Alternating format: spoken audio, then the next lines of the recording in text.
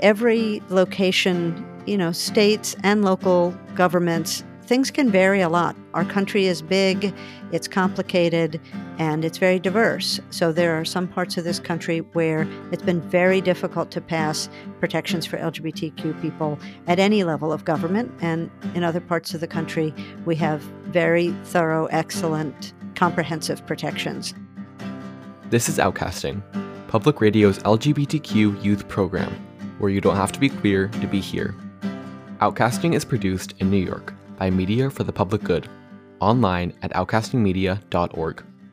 Hi, I'm Chris. This is the 20th part of our in-depth conversation with Jennifer C. Pizer, a civil rights attorney at Lambda Legal, about how claims of religious liberty are being weaponized to justify discrimination against LGBTQ people. If you've missed any of the series, you can listen on our website, outcastingmedia.org. Outcaster Isha now continues her conversation with Jenny.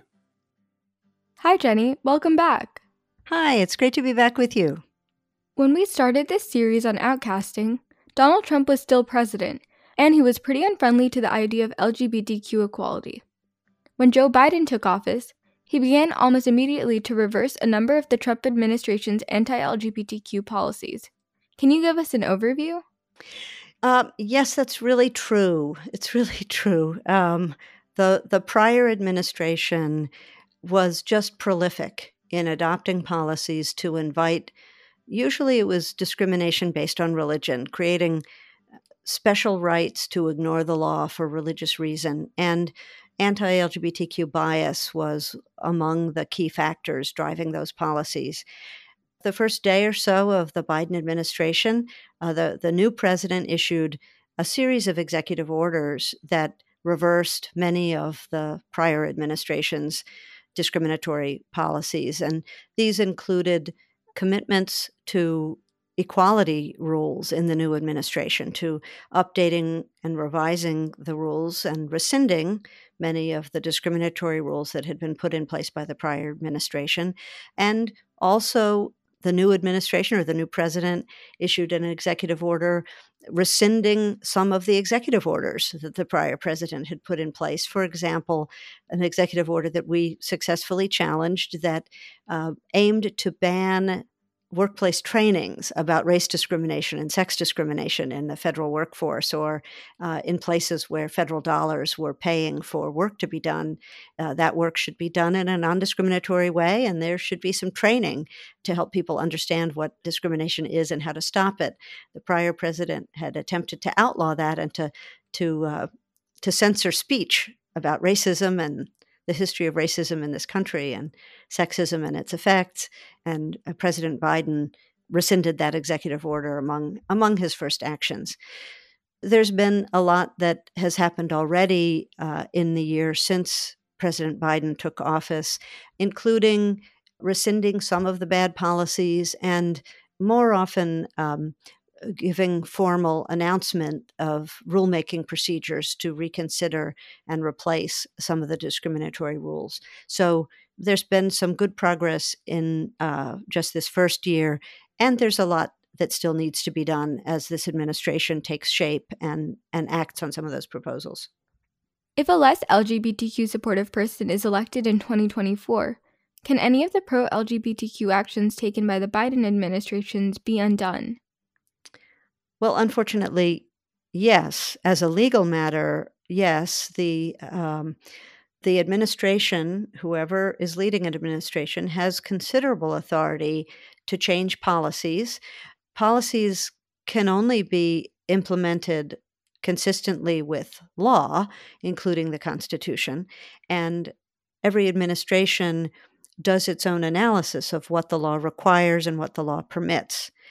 We disagreed constantly with the legal reasoning that the prior administration gave for the rules that they issued, including the rules allowing trans young people to be excluded from programs or including access to restroom facilities, for example, and their policy about excluding trans folks from military service. We sued about that. I mean, we were filing lawsuits all the time against the Trump administration because they implemented policies that we saw as being inconsistent with the statutes that governed particular areas of activity and the Constitution, and were overtly discriminatory. And we sued all the time, and we had a lot of success in court. Having success in court was certainly helpful, but as we've been discussing, that signaling message is quite harmful. So if the next administration is led by somebody that, like former President Trump, has anti-LGBTQ views, or is brought to the White House by a coalition that includes lots of groups with anti-LGBTQ views, we need to expect that the good policies that we expect to come and to continue to come from the Biden administration would be at risk. It's not a guarantee of what would happen, of course, but each administration has considerable authority to issue rules and regulations, and they can change, and they do change. Earlier in this series, we talked about the Equality Act, which would add LGBTQ people to the nation's civil rights laws as a protected category, along with race, national origin, and other categories of people who have been historically discriminated against and marginalized. This bill would provide us with comprehensive federal protections to LGBTQ people that we currently don't have. We don't want to rehash the entire discussion, but tell us briefly what the Equality Act would do. Sure. Well, the Equality Act sets out to write into existing federal law some protections for LGBTQ people based on what the Supreme Court decided in a case about employment discrimination, a case called Bostock, that said that our current federal employment non-discrimination law, which prohibits discrimination based on sex, the only sensible way to understand that sex discrimination protection is that it also covers two categories, two subsets of sex discrimination, if you will, discrimination based on sexual orientation and discrimination based on gender identity or transgender status. And the reasoning the Supreme Court used was similar to the reasoning we've used in cases arguing this going back many years now, that one's sexual orientation is based on one's own sex in relation to the sex of another person. There's no way to understand what sexual orientation is unless you take a person's own sex into account. And similarly, with respect to gender identity or transgender status, this characteristic is about whether a person presents their sex or their gender in a way that is consistent with what society might expect or the way they understand themselves, that their understanding of their own maleness or femaleness is inherently related to the idea of a person's sex or gender. So again, the concept has no meaning if you don't consider what the person's sex is. And so currently under federal law, the employment statute, the federal law about housing, the Fair Housing Act, the Equal Credit Opportunity Act, and the education amendments of 1972 that have to do with federally funded schools, all of those federal laws preclude or prevent sex discrimination now. And the Equality Act aims to write explicitly into the statute this understanding that sex discrimination protections include within them protections against sexual orientation or gender identity discrimination. And the Equality Act would add to that protection against sex or sexual orientation discrimination in jury service. And then the Equality Act would add protections against sex discrimination or discrimination based on sexual orientation or gender identity to two important areas of federal law that do not currently prohibit sex discrimination. That's the law that applies in places of public accommodation, and we can talk in a minute about what that is, and also in programs that receive federal funding. Right now, the federal funding law prohibits discrimination based on race or color or national origin. And the law about public accommodations prohibits discrimination based on race, color, national origin, or religion, but neither of those laws prohibit sex discrimination. And what that has meant is that in those places, in those services or programs, women could be excluded or treated differently or charged more money or excluded because there was no protection against sex discrimination. The other important thing that the Equality Act sets out to do is to broaden what counts as a place of public accommodation in federal law.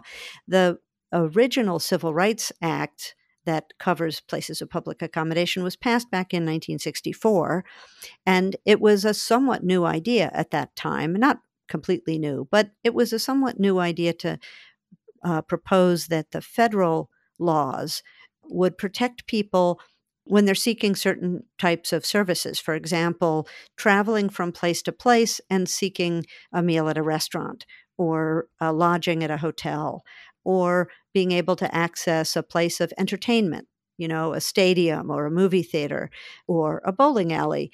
Remember, this was back in 1964, so some of our places of public amusement are a little bit different today.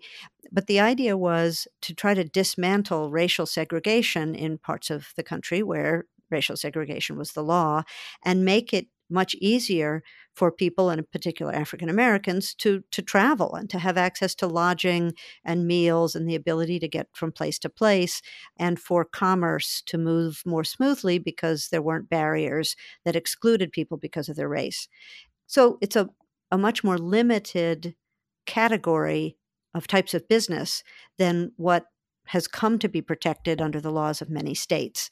Under the laws of many states today, we also prohibit discrimination in retail businesses, in various types of transportation services, banking, various types of professional services, such as, lawyers and accounting, actually, and a range of other settings where people are paying money to receive some sort of a good or a service.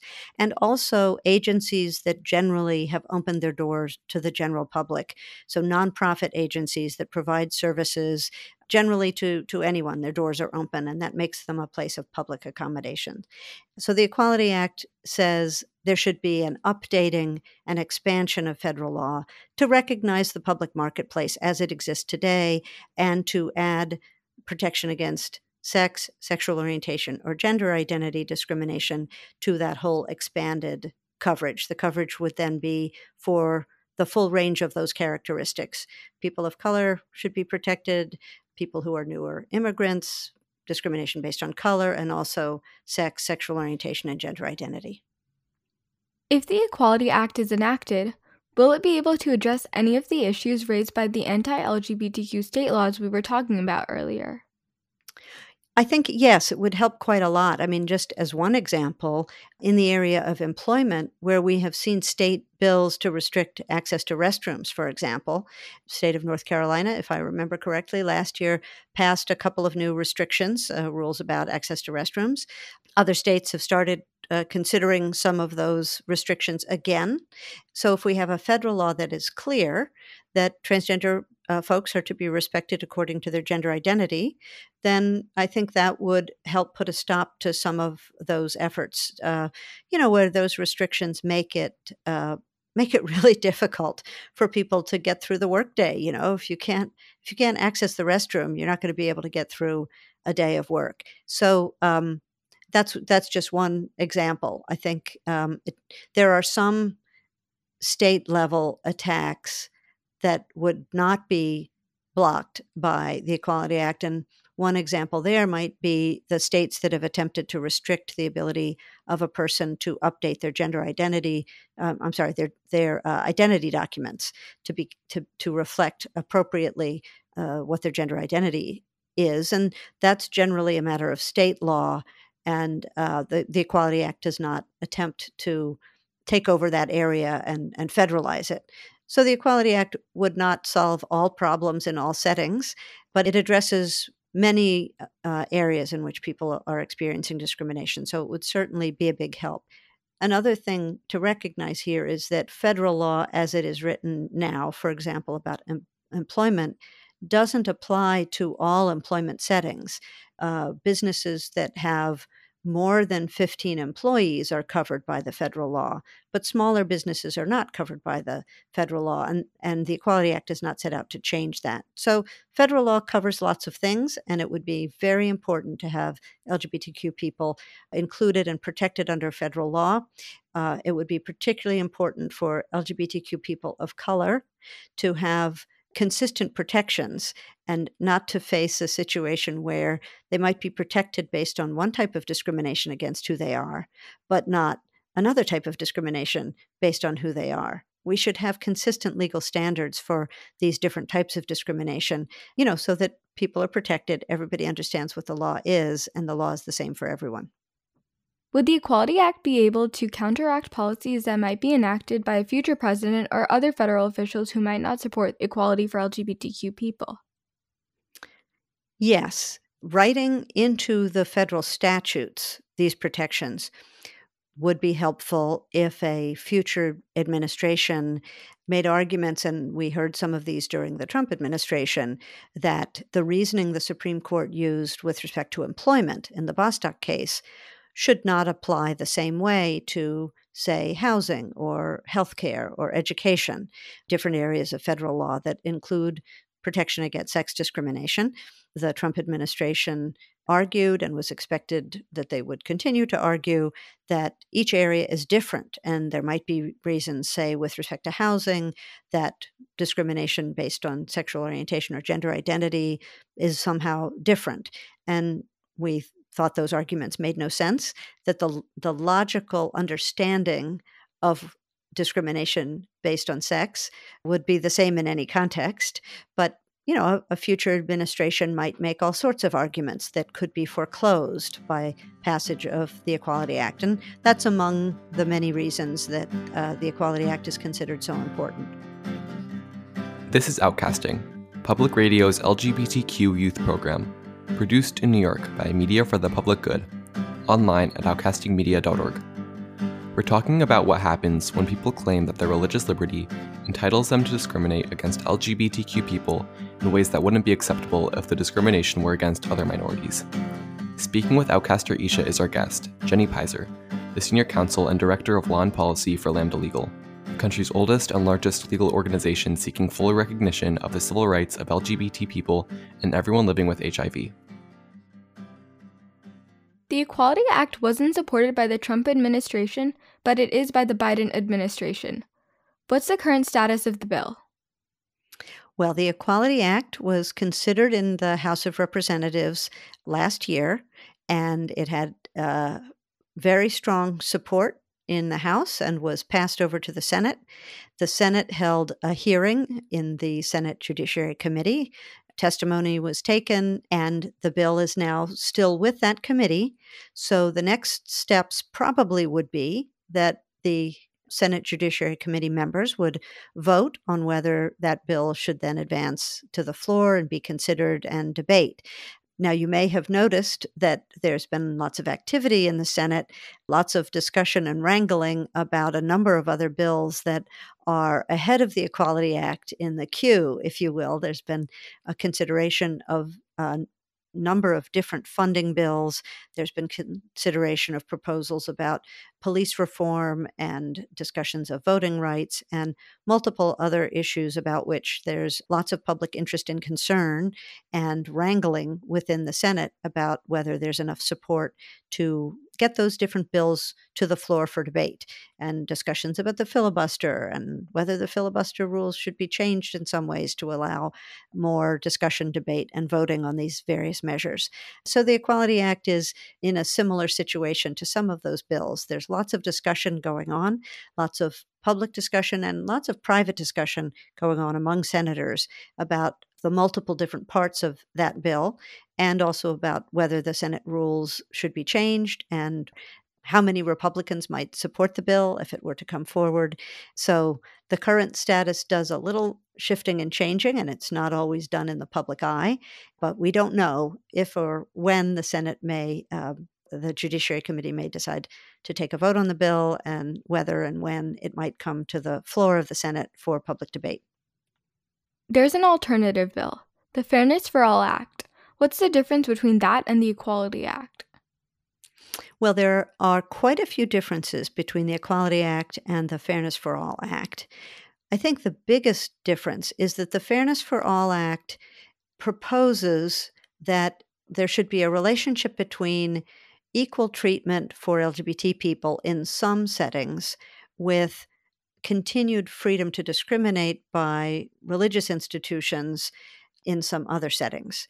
So I would describe the Fairness for All Act as a bill that was put together with considerable thought and effort by some quite conservative religious groups that do support equal treatment of LGBT people in quite a few settings, specifically commercial settings, various types of business and public settings.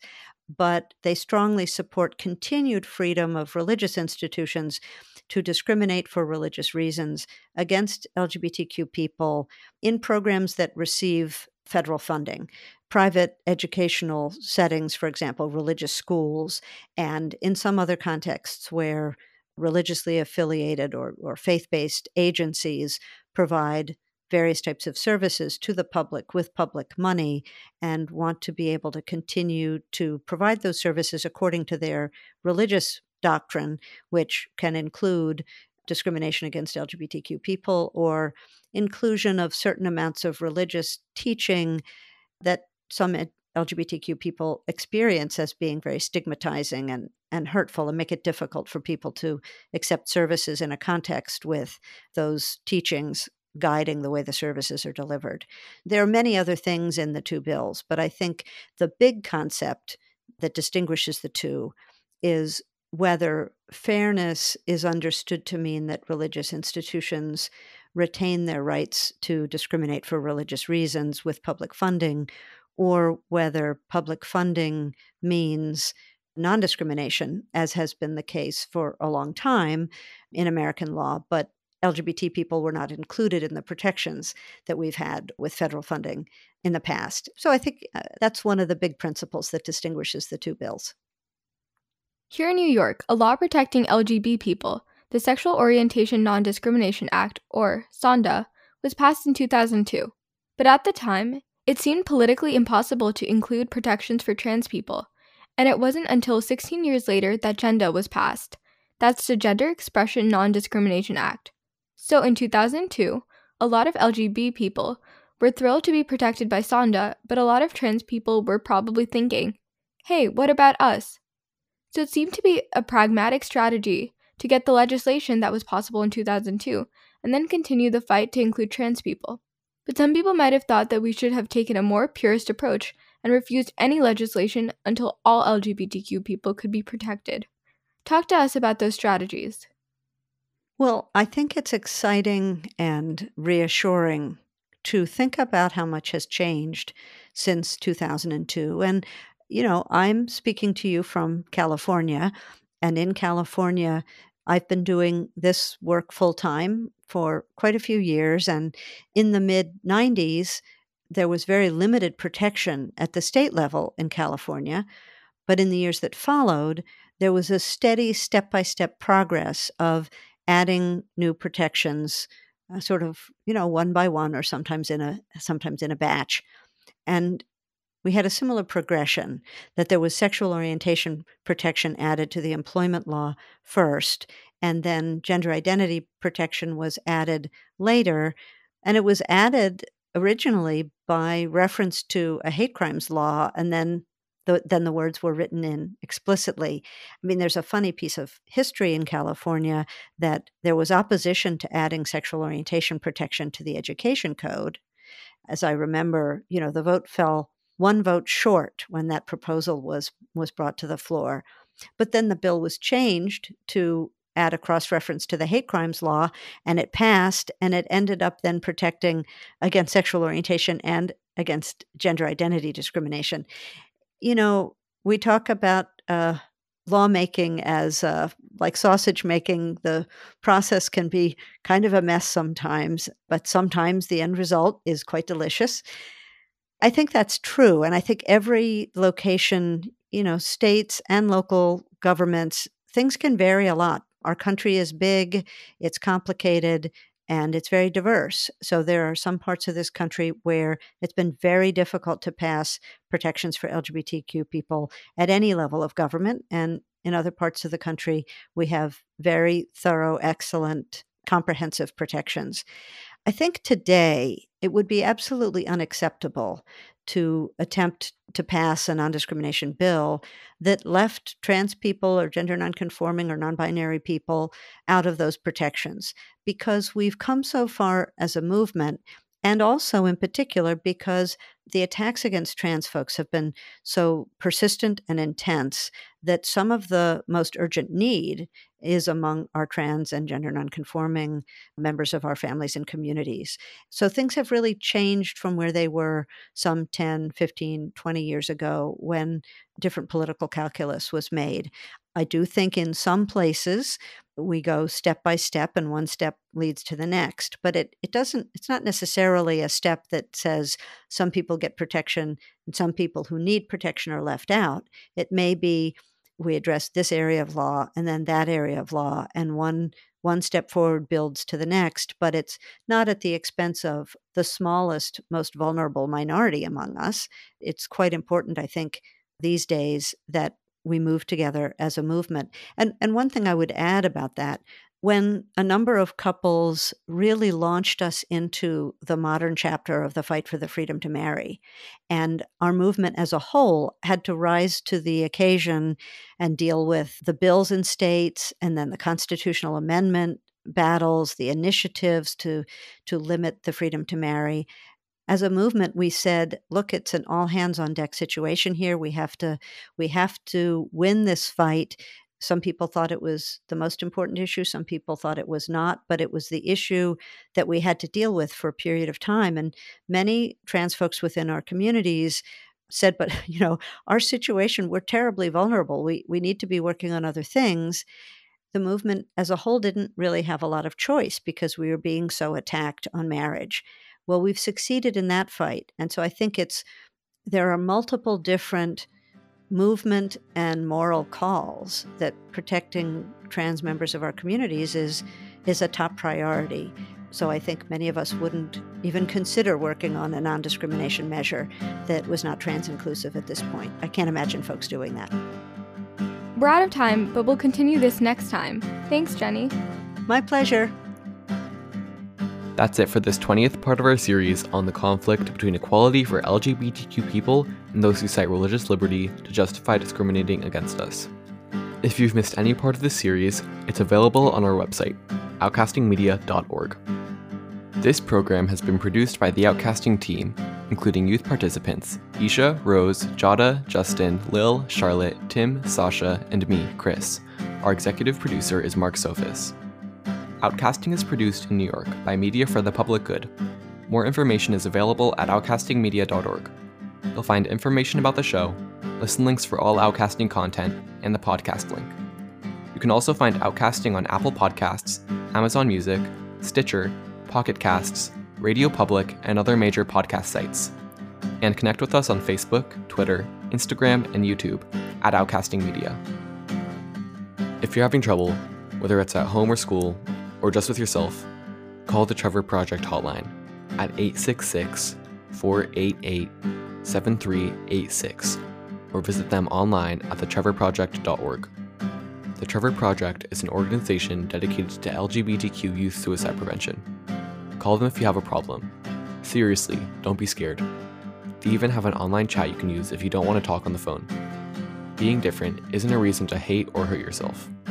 Alright, I'll say it one more time. 866-488-7386 or online at thetrevorproject.org. You can also find a link on our site, outcastingmedia.org, under Outcasting, LGBTQ resources. Thanks, and thanks for listening. If you enjoyed this edition of Outcasting, please make your tax-deductible contribution today.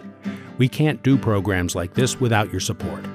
To make your donation, please visit us at outcastingmedia.org and click on Support, and connect with us on Facebook, Twitter, Instagram, and YouTube at Outcasting Media. Thanks.